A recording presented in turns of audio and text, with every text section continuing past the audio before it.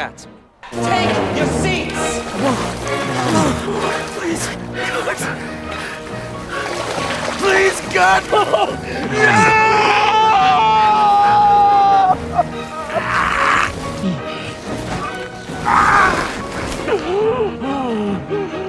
Matt, got boom, boom, boom, boom, boom, boom.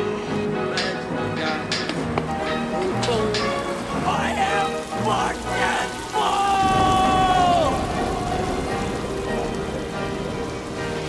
Where were we?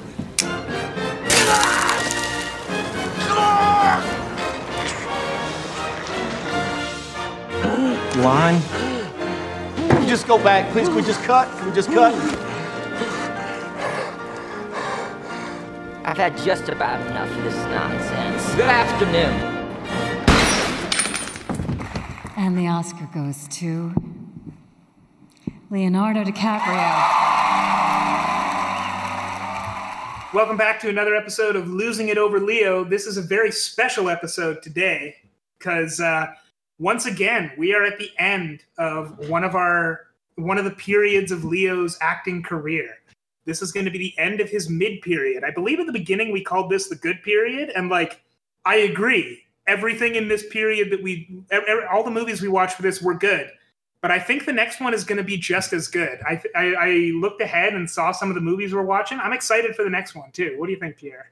Yeah, for sure. I think I'm actually most excited for the last period because I think that's when he truly started picking and choosing his movies based purely on how good, what can he bring to the role. Yeah. And the quality of it. So it'd be cool to see because this phase was very much a good balance of that. He had some amazing movies, but there's a couple movies I think he might have passed on at this stage in his life. Like Gangs of New York, maybe. Just because I think the quality of it is surprisingly different compared to what he's been doing now. Well, I also think that I guess it's not surprising considering we split his life into three. We split his acting career into three periods, and we're in the second one. But this was a very transitional time for him. A lot of the movies in this, I would say, the vast majority of the movies that we watch in this feature him. Sort of, they still feature him as a boy who is becoming a man or growing up or something. He's never really feels like his own person, except in a few in The Aviator, he kind of does. He does definitely in this movie, but even in Blood Diamond, he still feels like a young man, not a fully on his own dude yet, which he definitely comes across a lot more as going on later on. Yeah, he matures a lot as an actor, and I think Inception is actually a very good transition point movie for him. Yes, because this is definitely the one where he actually comes across as a full authority. And I would say that this might be the first one where I can say that. I guess I'm saying something that ends up being fairly specific, but he's the boss in this. And he's not the boss because he's worked his way up from being a kid. He's the boss because he's the dude that everyone looks up to because he's the best at it. If that makes sense. Yeah. It does. He's the expert. He's the leader of the group, the most mature, and also the most emotionally developed, I guess. Yeah, if we're using Fast and the Furious analogies, he's Vin Diesel. Yeah, I guess. But what's cool about Leo in this movie is I think this is one of the few times where he is definitely an actor in that he's servicing the plot.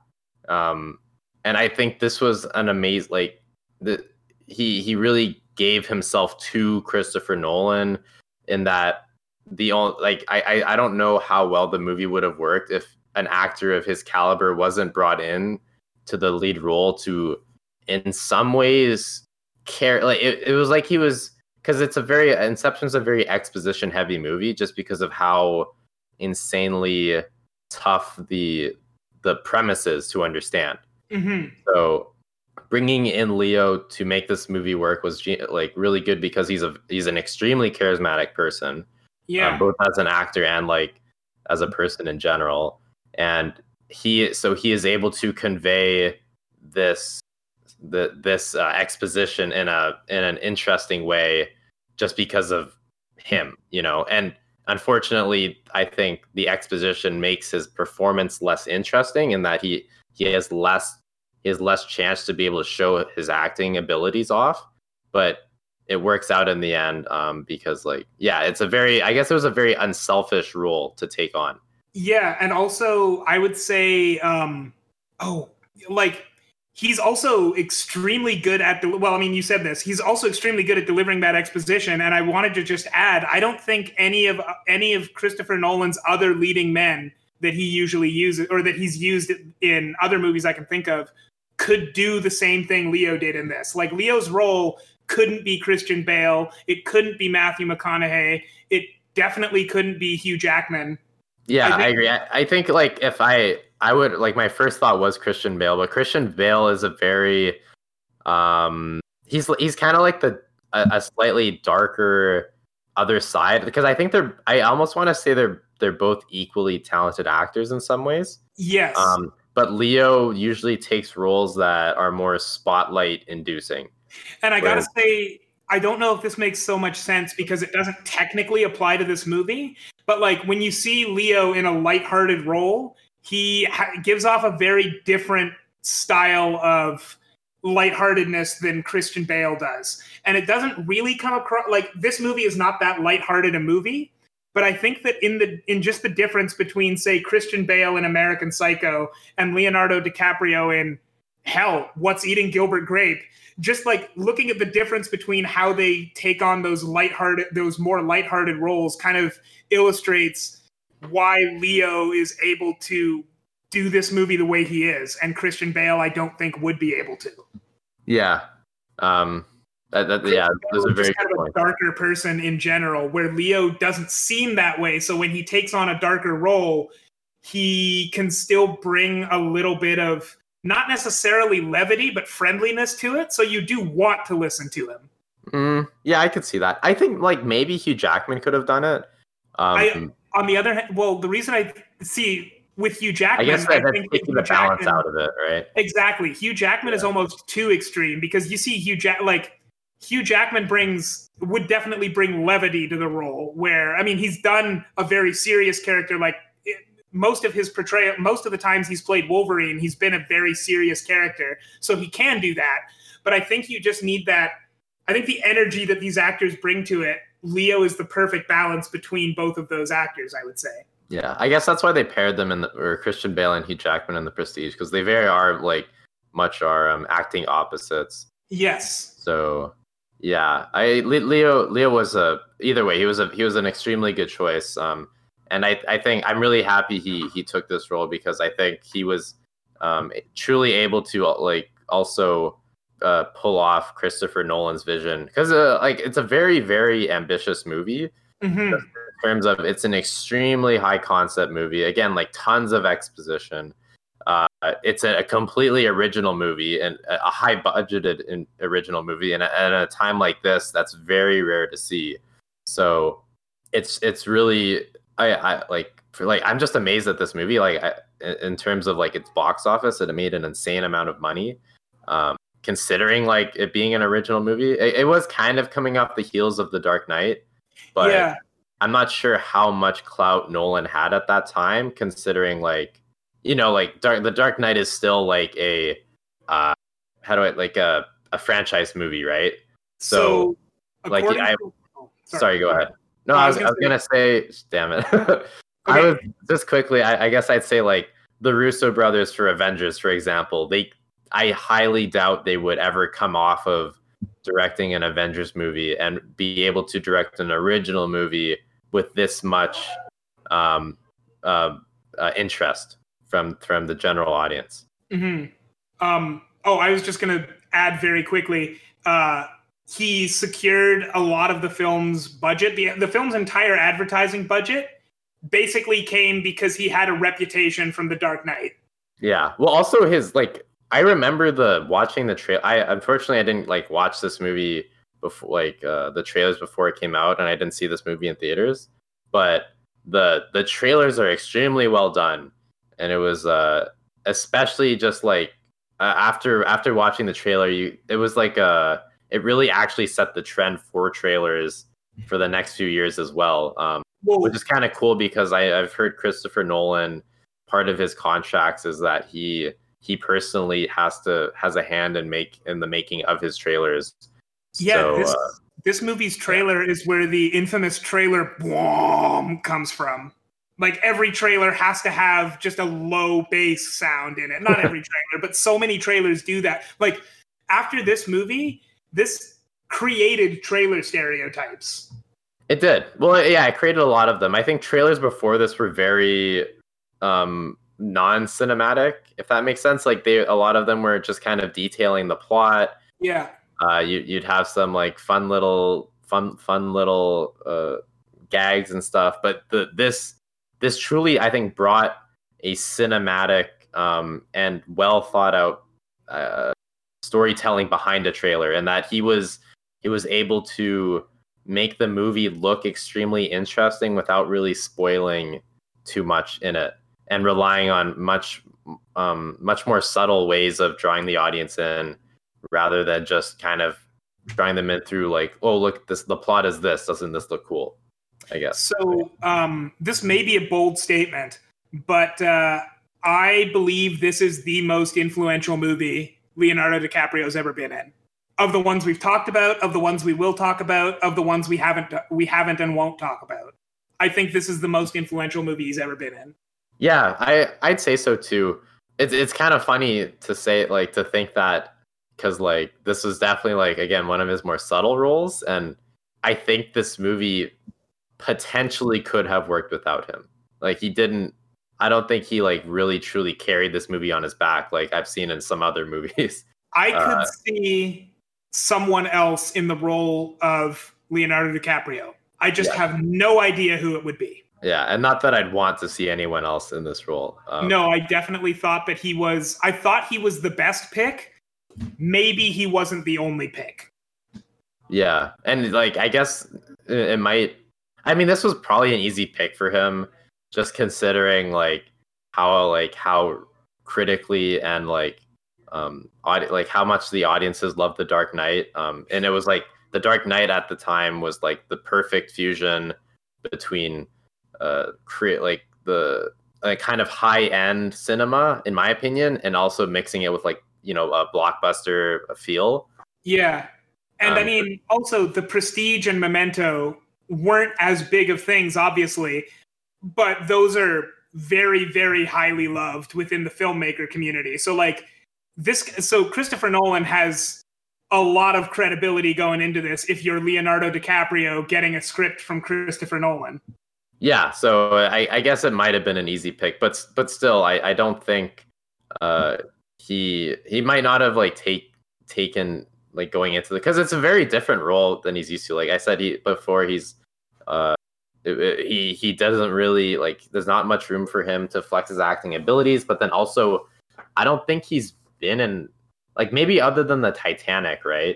But again, he was a big part of making sure that movie worked. Whereas this was very much Nolan's movie, and I guess it is, and he like, you know, he was playing like an action hero. I guess he kind of did it in Blood Diamond, but this was like a super spy role. Yeah, this is a very different action. It's interesting because I mean, this is basically a heist movie. Yeah, a heist movie, but with an insanely like high. The heist is super weird.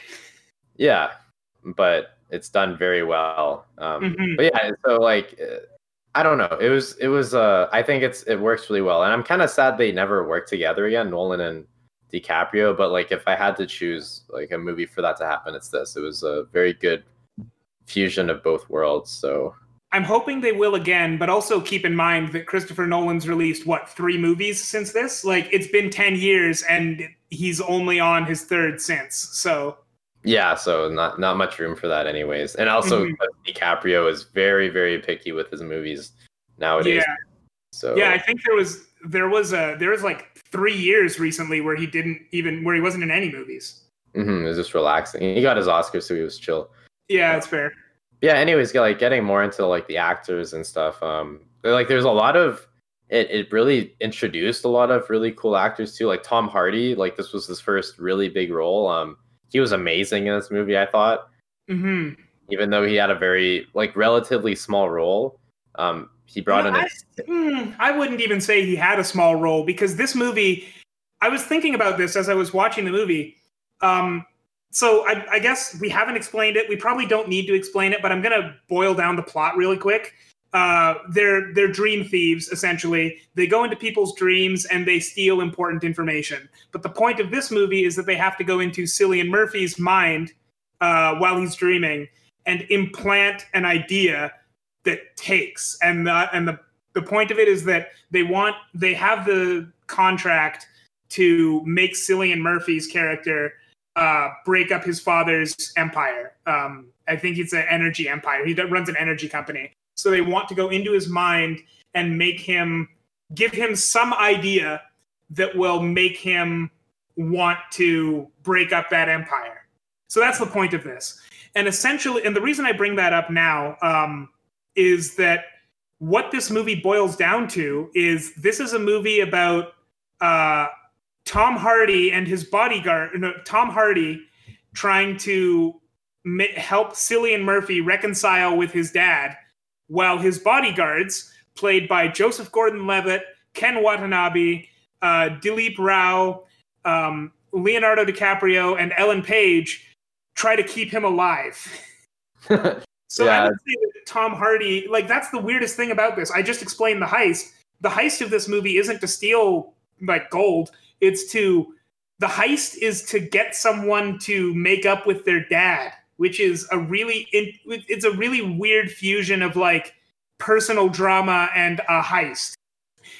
But also I find that basically means Tom Hardy's role. I found Tom Hardy's role to be obviously extremely important, but it's very major. Like he's one of the only 4 characters, I want to say, 5 characters, which sounds like a lot, but there's not that many characters in this who goes into the final level of the dream. That's true, yeah. I would say, okay, maybe, yeah, I might have de-exaggerated as like his role, but like I guess in terms of he didn't really have like a huge emotional connection to the story. He didn't really have a character arc, and I don't think I would put him in the upper tier of like the main cast of characters, if that makes sense. Like I'd say like it was like Leo, Ellen Page, Joseph Gordon-Levitt, and like maybe Ken Watanabe. Yeah, I would put him in that order too. And right after Ken Watanabe, I'd put Tom Hardy. Yeah, okay, that's fair. So still puts him in top 5. This was definitely like, I can understand why he definitely like, I don't know if he blew up right after this movie, but like this with like the Dark Knight Rises back to back really solidified him as a new presence in Hollywood. Yeah, and then within 3 years he was in Mad Max, which was also like an amazing. Did he get a Best Actor nomination for that? I don't know if he did, but like he should have. Like, yeah, he was so good in that movie. So yeah, like it was really cool to see him in this, especially after seeing him now. We have Ellen Page, who is like, I guess she was more. This was like actually one of her last big roles. Yeah, the very last big role she was in. Mm-hmm. So that was an interesting choice, and I also never really expected to see her in a Nolan movie. But yeah, she was an interesting choice, but really brought it. I really liked her in this role. Yeah, she was a really good presence. She really helped ground the movie because she was like a very important character in that she was like the audience surrogate, and so like we had to like kind of like her, and then also she brought in a very like she was the main driving force behind the emotional arc for Leonardo DiCaprio, and that she's the one pushing him to get over his demons, the demons of his past, and trying to make him understand what he needs to do. So yeah, she was really good. Joseph Gordon-Levitt, very charismatic. He actually like despite his amount of presence in the movie, like he didn't actually have that much to do. Mm-hmm. And that he was just more like the guy who knew Cobb before, and he was good at his job, but like he didn't really have much to do with like the overall like heist, I guess. So but he really brought it, and Michael Caine was in this. He had a small role, but like I mean, he's important to be in a Nolan movie. Yeah, exactly. So just a very good cast. Good ensemble cast. Oh, Ken Watanabe, also amazing. I just love him in general, and I was really happy to see him in this movie. Yeah, I loved his vibe. Because his character is really well written too, in that he's this rich industrialist, right? He's the guy that gives them the instructions. Essentially, he's the guy that hires them. Yeah, he's a hiree, but in this case, he actually goes in with them for the heist. I don't know if that's very common in heist movies. I don't think it is, but anyway, like, not only does he go in with them, he has like probably the most personal journey of anyone except maybe Leo in this movie.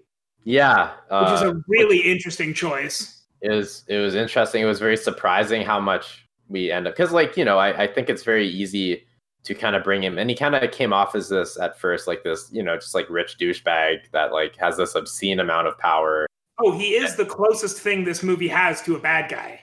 Yeah, because we actually don't really know, or I guess, yeah, he is kind of like, at least at the start, he's set up as this threat, but he goes in with, and he was very hands-on, like he wasn't just this guy that was like scared the whole time. Like my first thought when I think of a rich industrialist, like I think of like a Spielberg movie, or maybe a James Cameron movie, like in Aliens, where they also had like this rich douchebag who ends up kind of being like a pussy the whole time, and like just kind of screws everyone over. But in this, like Ken Watanabe's character, he actually like protects Cobb in some ways. He helps him out. Cobb is Leonardo DiCaprio's character. Yeah. He protects him.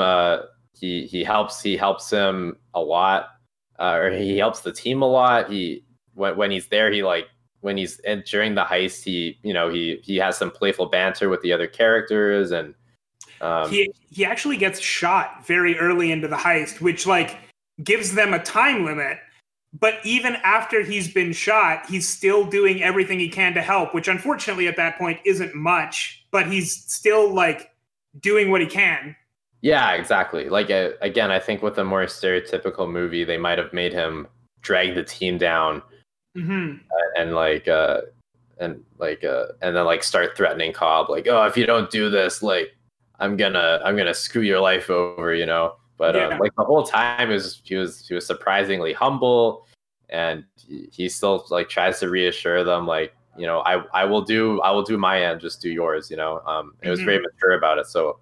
I loved him in this movie, and I guess I didn't really realize how much I loved him until I started talking about him. But yeah, great role. There's one more, Cillian Murphy. Oh my god, amazing! I thought he was an amazing actor in this movie. I liked him in general, but I've only really seen him in. I saw him in Batman Begins. I thought he was really good in that, and then also I guess Dunkirk. But this was one of the first roles I saw him in, and I fell in love. It was such a amazing character arc for him. And he really pulled it off, because like I said, it's him reconciling with his father, and it's because the reconciling with his father is essentially the money they're trying to steal from the bank. It feels like that could be phoned in really heavily, but it ends up being a very, very emotional arc for him, and he plays it so well. It is, yeah, and also he is technically the antagonist. Even though he doesn't know it. And he's never actually portrayed that way. Exactly, yeah. But I loved the way he really came around in the end. And like, you kind of I honestly kind of forgot about, because like it's so cool that his reconciliation is really like a subplot of the entire arc, right? But then, even though it's supposed to be the main thing. Yeah, but then you come back to it, because like it turns out the main heist is Leonardo DiCaprio heisting his emotions or something. Yeah, dealing with the death of his wife, who died long before this movie, but like, because he still has memories of her, he brings her into every heist and becomes a huge liability. Yeah, which is in its own way is like an insanely clever way of writing this out, and truly adding like an emotional attachment to the heist, which is really rare. Heist movies are very much like how cool could we make this heist? Yeah, I think and- like if I'm thinking to other heist movies, I think Ocean's 11 technically has an emotional attachment for George Clooney, but you never really notice it, and I certainly don't remember for sure. Yeah, and it's pretty lazy too. Like it's a good movie, but like Yeah, it was more like his emotional attachment was I want to impress I want to get back at my wife's ex or something like that. Like it's a very very petty motivation, whereas this was like a very like mature and like psychological emotional attachment. So yeah, like that was so cool. But then yeah, also Cillian Murphy's arc also tagged on to the end there, but you're still hit with this amazing feeling despite it not ending up being like the major point in the movie. And it just blew me away that they kind of had both of these arcs back to back really pay off. Mm-hmm. And I think he really helped with that too, because when the way he played it was he was this really rich dude who was kind of a douche, but also like he was out of his depth. He really just wanted the attention of his father, and he played that really well. So yeah, amazing acting overall. And honestly, the crazy thing is the acting is like not even like the greatest part in the movie. So there's so much to this movie. Yeah. Well, what else do you want to talk about? I see that. I have lots of stuff I want to talk about. I think we did write down some points for this, and I think I think that you had the most to say about the first part. But the way that this movie balances the exposition with the plot is pretty interesting. We already touched on it a little bit, but it is like this movie has a lot of exposition because, as you said, it's really high concept. It's not an intuitive thing at all. The ideas in this movie need a lot of explaining. On the other hand, the way that it's done makes it seem so natural, despite being extremely expository. Yeah, I couldn't believe it. Like, it's actually insane the amount of exposition there is. Because not only are they explaining how dreams work and how they're doing the heist, but then they're also explaining like the backstory behind Cobb, right? Which in itself is like a huge amount to talk about. But I like they did it very well in terms of, at least for Cobb, like explaining his backstory. It was beautiful. I think beautifully interweaved into the structure of the plot, and that you're consistently finding out bit by bit more about what happened with him and his wife. And it kind of, the exposition itself kind of leads into the climax of the movie, which was really cool. So you're kind of always on your toes about what's happening with this guy, and which makes each segment of exposition less boring, I guess. In fact, but also the way they talk about it is really interesting.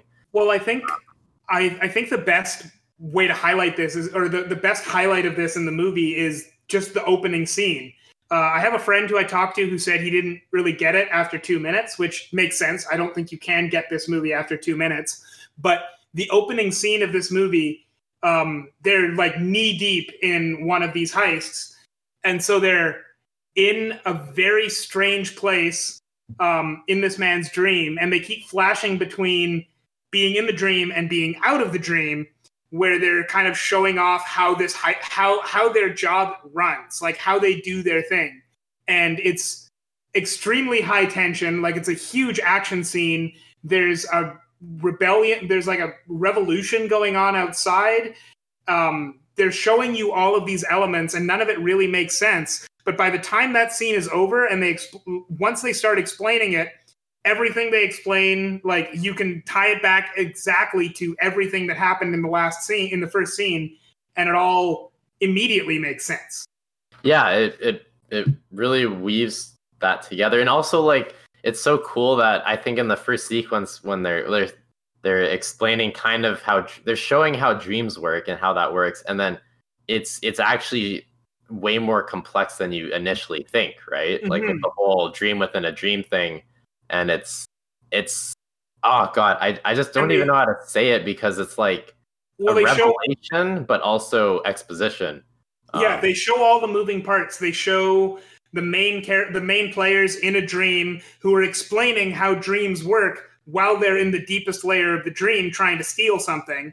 Then outside they have another layer and they're showing like the nitty-gritty of how dreams work, with one guy like having to wake up someone else and putting the earphones on someone so that he knows to wake up, and who's sleeping where. And then there's a further level where they show that like there's this one guy who's been specifically contracted to build the dream. So they have all of the moving parts there, and they're showing off all the moving parts, like giving them all their own little moment, so that by the time they have to explain all this, you know exactly what they're referring to at every point. Yeah, it's very well interwoven. And also like these sequences where you're learning more about dreams are all very interesting to watch. Like like for example, like the biggest parts of I think exposition are when Leonardo's character Cobb is explaining to Ellen Page how dreams work in Paris, right? I think they're in Paris. And I think like, so, yeah. There's one scene where sitting at a cafe and he's just kind of explaining how it works. And then you realize that they're in a dream at that cafe. And that's when you're like, holy shit, like they've already done it. They've done it again, it's like, and like that really helps the scene, because then it's not just a scene about him explaining it. They're also at the time experiencing it. And then they kind of break out of the dream. It's this really cool way of like, everything's collapsing around them and exploding. As a really cool visual way of showing how they kind of fall out of the dream, I guess. And what's even better about that particular scene is in movie making, like when you're making a movie, it's not necessarily important. Like you don't need to capture every minute of the characters' lives unless that's the point of the movie. But for example, you can just start that, like you can have a scene where someone is talking to someone else, and then after that they agree to meet up somewhere, and then they meet up somewhere, and like you don't have to show them getting there, right? Which sounds obvious, but like that's important to the scene, because when they're sitting at the cafe, he brings up at the end, how did you get here? Do you remember coming to the cafe? To show her that she's in a dream, because in real life, we would remember going to that cafe. In a dream, it might just be a scene. And in a movie, it might be too. And that also kind of, and just that element, like just that those subtle touches there, this movie itself ends up coming across very dreamlike, because while in the way that he explains his exposition, he's also setting up dreams kind of like movies, kind of like The Prestige. This is again a movie about movie making, if you want to interpret it that way. And because that's a reading of the movie, it makes the whole movie itself feel like a dream. Yeah, that's what I like. It kind of took advantage of that, like, in movies where you can easily just cut to a scene, right? And the audience doesn't really question where they are naturally, because it's just, like, that's just how movies work, right? Like you don't naturally see every aspect of it. But then, so they're able to take advantage of that by the audience not expecting to know how they got to that cafe until, the revelation comes, like, how did we get to this cafe? And then the audience is like, oh, that's true. We never really saw that. So that in itself is like a really cool way of pulling off that twist. But now that the audience knows that twist, anytime they're in a scene and we don't see them get there, we're going to assume they're in a dream, which happens to be true for the rest of the movie, more or less. And it also like introduces that tension of are they in a dream? Like when are they in a dream and when aren't they? Which makes you like fight with what is this movie's reality, which I think this is actually something that Leonardo DiCaprio would explore in other movies as well. And like, I hope that we get to those movies, because it's super interesting the way that different different filmmakers explore the. Wait, sorry, what was it? My bad. I was just saying how it might be like, interesting too. Sorry. Like other directors that experiment with real or not real. Yeah, because it's a concept that gets brought up in multiple Leonardo DiCaprio movies, but it's interesting just because Nolan's concept of like the way that Nolan makes you sort of question what is real in the context of the movie and what isn't is pretty interesting just by the way that he constructs honestly all of his movies, but in specific this one. Okay. Yeah, I think I can go off that. Okay. Yeah, so I think a good movie that you can compare that concept to could be like Shutter Island. That's the one I was thinking of, yeah. Yeah. So I personally did not like the way Shutter Island did it, just because I guess he did it. Scorsese did that movie in a very abstract way of the dream, and that like it started getting crazier and crazier until you're just like, whoa, what's happening? Where I liked this movie. I think the way it did it was a lot better because it's not so much a psychological thing. It's much more relatable because in this, the real world, like there are subtle differences between the real world and the dream. But for the most part, you could be experiencing a dream and not know it. And they play with that theme a lot in this movie. Well, and I mean, right down to the ending, which is pretty famous, where the movie itself tries to make you question if what they're experiencing is real or not, which Martin Scorsese again also kind of does in Shutter Island, but in a very, very, very different way. Yeah, I guess it's more relatable, much more relatable this way because Cobb is, as all means and intentions, he is like a normal person for the most part. He's a heist man for sure, but like his emotions and his mentality are very normal. Right. And whereas in Shutter Island, he's like a psychologically he's like a mental patient, right? So it's very, I guess I like the subtlety more because then it makes you question your own life and what is real and not real, and that whole philosophy behind it, which I think Inception was like one of the first to really take hold of that idea because I think since then like we've seen a lot more. I guess movies or a lot more media talk about like the idea of living in a simulation and living in is reality good enough and stuff. Like you have stuff like Ready Player One, for example, plays with that. Like what's better, like dreaming or not, like reality or playing in a world where you could be whatever you want, which is kind of like what the dreams are. Yeah, I think like movies or shows like Rick and Morty play with that concept a lot. But Inception did it first, or what was one of the first to do it, at least on a large scale. And I think it's one of the best ones too.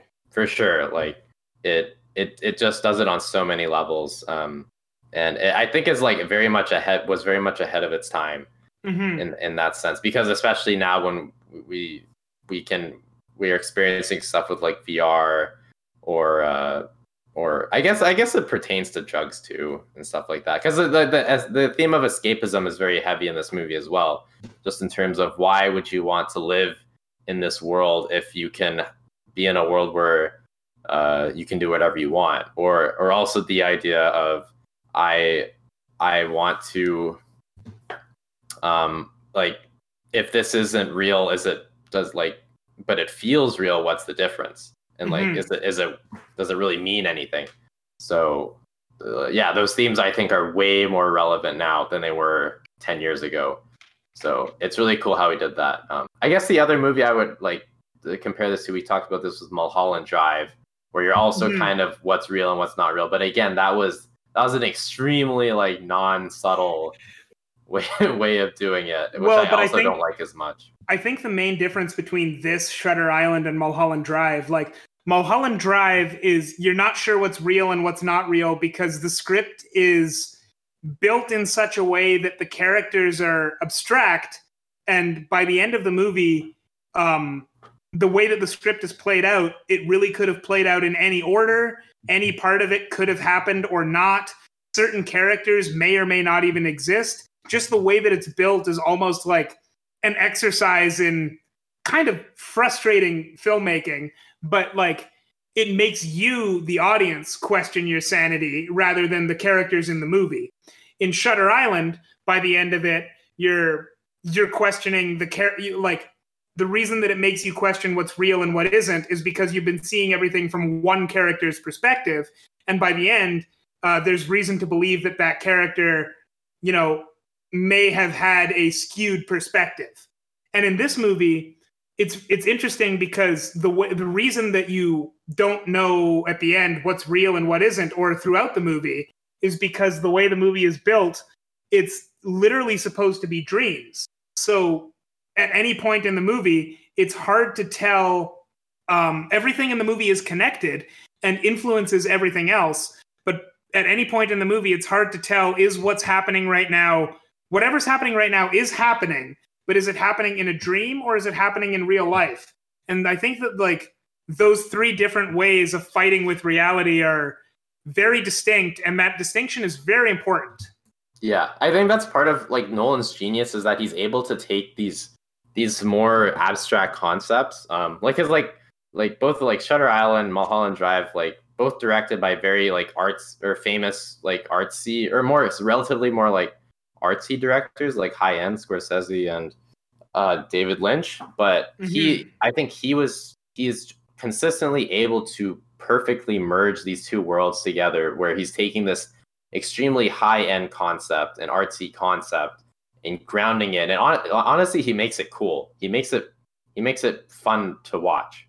Yeah, Which I can't really say the same for with Shutter Island and Mulholland Drive, where you almost feel like a pretentiousness from it, and it's not as I wouldn't recommend either of those movies to like my parents, for example, or like a friend, right? Whereas Inception is consistently like it's not only is it like a fun, awesome blockbuster, summer blockbuster, but it's also like a very existential, philosophical movie. And I think maybe the reason that Nolan is so good at marrying those concepts and making his movies that are extremely high concept interesting to watch is, I really think that if you take just about any high concept Nolan movie, I don't think this necessarily applies to The Dark Knight because that's good for other reasons, or like any of the Batman movies. But like you take Memento, you take Inception, you take The Prestige. There is a reading of all of these movies that's literally just, this is how you make a movie, which is something that Nolan knows how to do really well and that everyone can kind of relate to, because even if not everyone is making movies, everyone knows, subconsciously at least, what a movie is. Like anyone who's watched a movie can sort of understand, you know, at a very high level, the process of making a movie. And that's what all of these movies are about. The Prestige is about building a 3-act structure. This Inception is about like integrating your concept with, you know, what you're actually trying to show people and building that concept in the first place. Memento is about editing. Those are like all things that Christopher Nolan knows really well. And I think that's part of the reason that he's able to communicate these high concepts as effectively as he is. Yeah, he's just after watching his movies, he's consistently like amazes me. Even though like Inception, I've seen so many times, he's really able to do that. But yeah, just I don't want to gush over him too much. There were other amazing parts of this movie. The cinematography was very, very good. I wouldn't say it's like the best. Personally, I think the cinematographer in this his name's Wally Pfister. He did, I think, every Nolan movie, or at least between Batman Begins and The Dark Knight Rises. I think all of them were him. Pretty sure, at least. But he really shows some cool skill here. Like the dream sequences were consistently like very amazing to watch. There's some beautiful stuff he does with I like the big, like he's a good scale director or cinematographer. Like everything feels bigger than life. But then also like the sets, like the way he designs the sets and the lighting are really cool. I love the first set in the Japanese. Was it a Japanese? I don't know. I think so. Yeah, it seemed like it was very Japanese architecture, but the way he plays with the lighting in there is really cool to watch. And then you have stuff like in France where like things are blowing up around them. The way that shot is really amazing. So yeah, just a very beautiful movie. Did any particular shot stick out to you? I mean, I loved all the stuff in the hallway where they're fighting in basically zero gravity because they're actually in a truck and the truck is moving. That's more production design, I guess, than necessarily the cinematography. But I mean that, and also pretty much every scene where there's a big city, because he does really weird, like there's just really weird things that happen with cities in this movie, like a city folding into itself, for example. But just like, I wouldn't say, I honestly don't necessarily always know what, I can recognize good cinematography. I can't always understand why.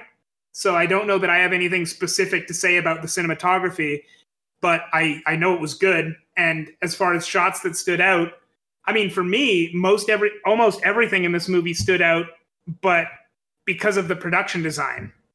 Yeah, it was really good. All the sets were like really like nice to watch. I think the hallway scene was kind of a mix of both. But it's still amazing that they were able to do that so well. Like I'm sure they had to CG something, especially in the zero gravity shots, but I could not tell you what was CG and what wasn't. Things like that. It's so well. The only shot that kind of throws me off, I kind of wish they cut this, was when the city's like folded at an angle, and then Leo and Ellen Page like walk onto a 90-degree angle, and it looks a little funky. I really wish that so what they do is they stop briefly and then they walk onto it. And I wish that they just had never stopped. It would have looked so weird, but it would have been much more effective, I think. Maybe, yeah. It's either way, it looked weird, so it might have been better if they timed it, but maybe they tried that and it looked like just terrible, but who knows. So yeah, it was little things like that. But yeah, very, very cool movie to watch. I guess this kind of ties into that. The only problem I had with it was the fight scenes. I think the cinematography for those were atrocious. Specifically, well, like it was mostly fine, except for when they got onto the snow dream, the one of the final layers of the dream, where they're kind of spoofing, or not spoofing, but paying homage to a James Bond movie. Oh yeah. And it was just like kind of ridiculous how they were. I mean, I guess it is very similar to James Bond, but like they were just kind of shooting people left and right, and it felt very uncinematic the way they shot it. Like, but then also like you wouldn't even see. I don't even know if this is cinematography, but you wouldn't even see like the bullets coming out. You would just kind of like you hear a shooting effect and him pointing the gun, and then people would fall and die, and it was just kind of ridiculous how they shot those. It was very, very, very sloppy, and the shaky cam was a little much in those scenes too. So that was unfortunate, but overall, beautiful movie to watch. Music, Hans Zimmer really brought everything he had to this movie. This is one of Hans Zimmer's better scores, and that's saying something, because I would say that I don't think I can think of a Hans Zimmer score that's bad. No, yeah, I haven't listened to all his scores, but he has scored so many beautiful. I didn't structure that properly, but he's done so many amazing themes in general, and like Pirates of the Caribbean, Lion King was like one of his first really, really good ones that I love. But him and Nolan just have this amazing chemistry. I don't know how they do it, but he's consistently just not even like this has always been amazing scores. Like, and he really gets a lot of mileage in this one out of essentially the same thing, because actually a large part of the score is just one piece that he did, but slowed down at different speeds. And with different instruments and stuff. Yeah. He doesn't phone it in, but he gets a lot of mileage out of like one composition in a lot of these. Yeah, so he did really well with that. And I guess they used that in the trailer too. That the bomb stuff. So it really did change like the composing of movie soundtracks for quite a while. But also it was really important. It works because the momentum of the movie especially once they start getting into the different layers, largely relies on the editing and the music to link them together, right? Mm-hmm. So like Hans Zimmer was like a very important presence in making this movie work. Yes. And I think that's why the third act flowed as well as it did, even though there was like 4 layers I think they were in, and they were like consistently cutting through each of them. Like the momentum, I think it was thanks to the music specifically that momentum wasn't jarring. Yeah. Yeah, and what's interesting, I mean, in the third act, you have four layers going at 4 different speeds, because each one of them, you know, the topmost layer is a truck falling into the water, and that scene of the truck falling into the water takes minimum 20 minutes. But like, Yeah. and then everything below it is, you know, there's the fight scene happening in the hallway, which is roughly at regular speed, but then there's stuff happening below that, which is at the very least faster paced. And so, you know, they do that layering. They make that layering count. Yeah, I want to say each layer, like the music got more intense too. I mean, well, that's like the way the movie was like made. Mm-hmm. Like the structure of the movie was done as well. So, yeah, like Hans Zimmer, amazing job. Probably one of, if not his best scores. I would say so. Yes. So yeah, great job by him. And I don't know. I guess overall, like, I want to say this was probably one of Nolan's. Nolan's just a hard director because he. I want to say this is like maybe his best movie. It's hard to say though. It might be. I'm not sure. I don't want to commit fully to saying it's his best. I do want to commit fully to saying it's his most influential, for sure. Yeah. And in addition to that, I was just going to point out this movie won 4 Academy Awards and was nominated for 8 in total. It was nominated for Best Picture, Screenplay, Art Direction, and Original Score, and it won cinematography, sound editing, sound mixing, and visual effects. I guess my question there is, do you think it deserved all those, and do you think there's any more that it deserved? I don't know what won that year. Was it The King's Speech for? I'm gonna check. But, I really think this should have. I mean, this is a very. I guess I should be happy it was nominated in the first place. Because again, I don't. This doesn't feel like Hollywood's type of movie. Mm-hmm. Or yeah, it was The King's Speech that year. Yeah, but I mean, like, I guess it doesn't matter in my opinion because overall, this movie is like gonna be remembered way more than The King's Speech. For sure. I think the ones that won, it definitely deserved because it got all the technical awards, basically. Well, yeah, it got 4 of the technical awards. I can understand. I'm kind of surprised that it was nominated for screenplay. Because again, a lot of the screenplay is kind of exposition and might have been one of the weaker parts. Even though like they did it really well, I thought I was of the opinion that the screenplay was kind of saved by the storytelling. Mm-hmm. I wouldn't say the screenplay was bad though. It was just like it was what it had to be. So I'm just looking at what was nominated for screenplay that year, original screenplay. It was The King's Speech, that's the one that won. Another Year, which I have not seen. The Fighter, which I have seen. Inception, and The Kids Are All Right. Of the ones that I've seen, Inception definitely should have won of those. Okay, yeah. The King's Speech was fine. I don't think The King's Speech is best original screenplay, personally. That's fair, yeah. But yeah, either way, like I personally, I'm not. The more movies I watch, the less I kind of care about the Academy. Yeah, for sure. Just because like this is the type of movie that kind of transcends what a movie can be, mm-hmm. and I don't think the Academy always really cares about reflecting a movie like that. So it's not as important, but. I mostly bring it up because it's a good way to sort of lead into rating this movie, especially on those different values. But just in general, what do we want to give this movie? What do you think? What do you want to do? I would say like a 9.5.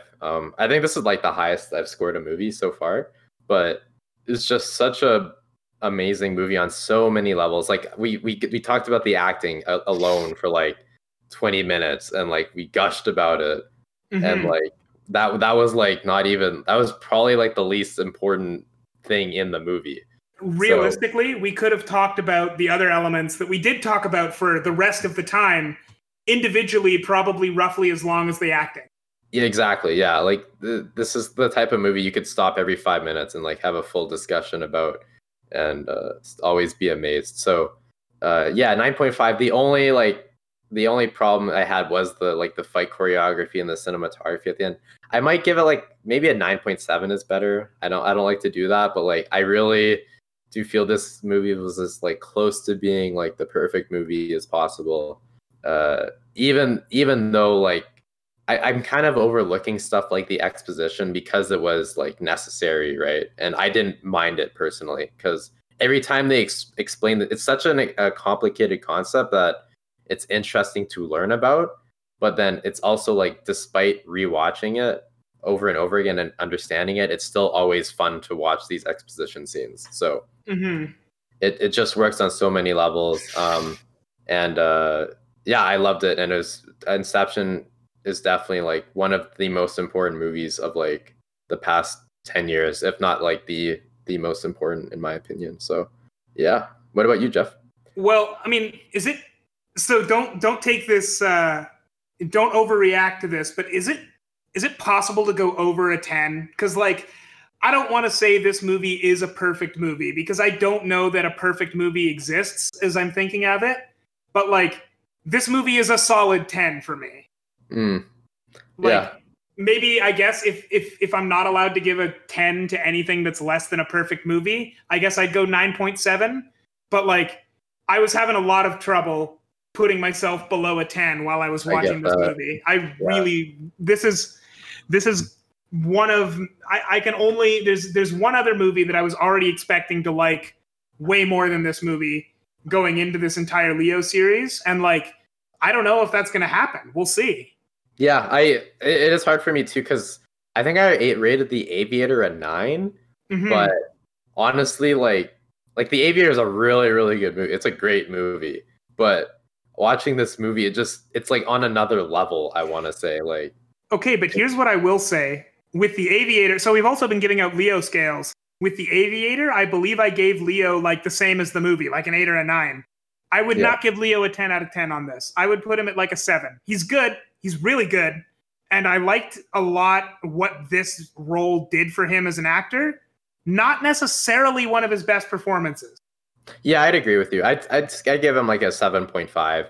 He was really solid. Yeah. But I wouldn't say that there was any scenes he stole and stuff. Like, I would say he doesn't really have to be like what's nice about this movie is he has an ensemble cast, all of which are doing just incredible jobs. So like Leo doesn't have to be a 10 out of 10 to carry this movie. Everyone is operating at least a 7. Yeah. But then also like I don't know. I guess he's a good because of the ensemble cast, I think he has to remain relatively grounded as well. Yes. So like so you have like characters or actors like Tom Hardy or I think Ken Watanabe who actually I think get a little more flexibility with their role and truly make them shine more because of they are not the emotional weight of this movie and they're not like the core of it, so they don't have to they can be more playful, I guess, and like do more interesting things. Whereas Leo, I think, like had to subdue his charisma, but he had to play nice with the other actors, basically. Exactly, yeah. Because I don't doubt that he could have, like, he can outact anybody. Well, actually, Tom Hardy, I think, is like one of the only actors that I can think of that could give him a run for his money when Tom Hardy's like really on point. And it's really interesting that you say that because we're going to get to another movie where it's him and Tom Hardy giving each other runs for their money. Yeah, exactly. That's the movie I thought of when I was talking about Tom Hardy. But I would, yeah. I again, Leo was in service of this movie, and I guess I wouldn't have it any other way. But I can understand that this definitely wasn't one of his better performances. Mm-hmm. I mean, at least not one of his best performances. Yeah, actually, yeah, that's a good point. It's kind of hard to separate him from this because I want to say this was like the best movie he's been in, but it's not the best like Leo movie. So So I guess just to end things out, this is the last episode of this period of Leo's life. We're going to start on the late period next time. And so let's just real quick rank these last 6 movies. What do you think? Sure. What's the list? So we have The Aviator. I'd definitely say like Inception's on top. Oh wait, are we ranking this on a Leo scale or a movie scale? I might do both, but I'm writing down my list now and I'm ranking it currently just on a movie scale. Okay. Well, I'd say like giving the like tiers, I'd definitely put like Inception and maybe The Aviator on top, probably 1 and 2. I think next would probably be the I think Blood Diamond and The Departed are kind of in the same league for me, and then last ones are definitely Gangs of New York is last. Maybe Catch Me If You Can. Oh man, I messed up. Wait, I gotta think about this. So Inception. What was the second movie? Oh, there's so many movies, dude. I can't believe it. Oh, Inception, The Aviator, and then I think I put Catch Me If You Can, and then The Departed, and then our Blood Diamond and The Departed kind of tied, and then Gangs of New York like by far last, like not even close for me. And I think that for me that's more of a movie scale. I think honestly kind of a Leo scale too, because even though I'd say he put in probably a better performance in Gangs of New York, I liked him in Inception more anyways. Mm-hmm. So I think they kind of correlate together. Okay, I would say for me, my movie scale, I definitely put Inception right at the top. After Inception, I'm actually gonna go against expectations, and I'm gonna put Blood Diamond and then The Aviator. Very close, but I'm putting them in that order. And then, like after much deliberation, I'll put Catch Me If You Can at number 4, Gangs of New York at number 5, and The Departed is last for me. As a movie, last. Wow, okay. I mean, as a movie, I liked The Departed. It's hard for me to separate it from the original. I was gonna Infernal say. Affairs. But I feel like this might be different if we hadn't watched Infernal Affairs, but also, I mean, it might have also just been the situation. Like, I was watching it after 2 other Martin Scorsese movies. I found it long and boring. Like, it has a lot going on. It is a good movie, but there's so much to it. And like, when I say that, I mean much length. There is depth, but I don't find it that deep a movie as much as it is just a long movie. Which I could see that. It was surprisingly like a relatively simple movie. Yeah. From what I remembered personally. Especially after like the more movies I watched, it was pretty straightforward, and it kind of took the initial concept, and especially after watching Infernal Affairs, I actually kind of dumbed it down. So it's definitely hard to look at the Departed the same way again. But yeah, I think this era though of Leo was much superior than the first era for me. Definitely. Really excited to look for. Oh, do I need to say a Leo scale for the movies? Because I have one. Should I just say that real quick? For everything?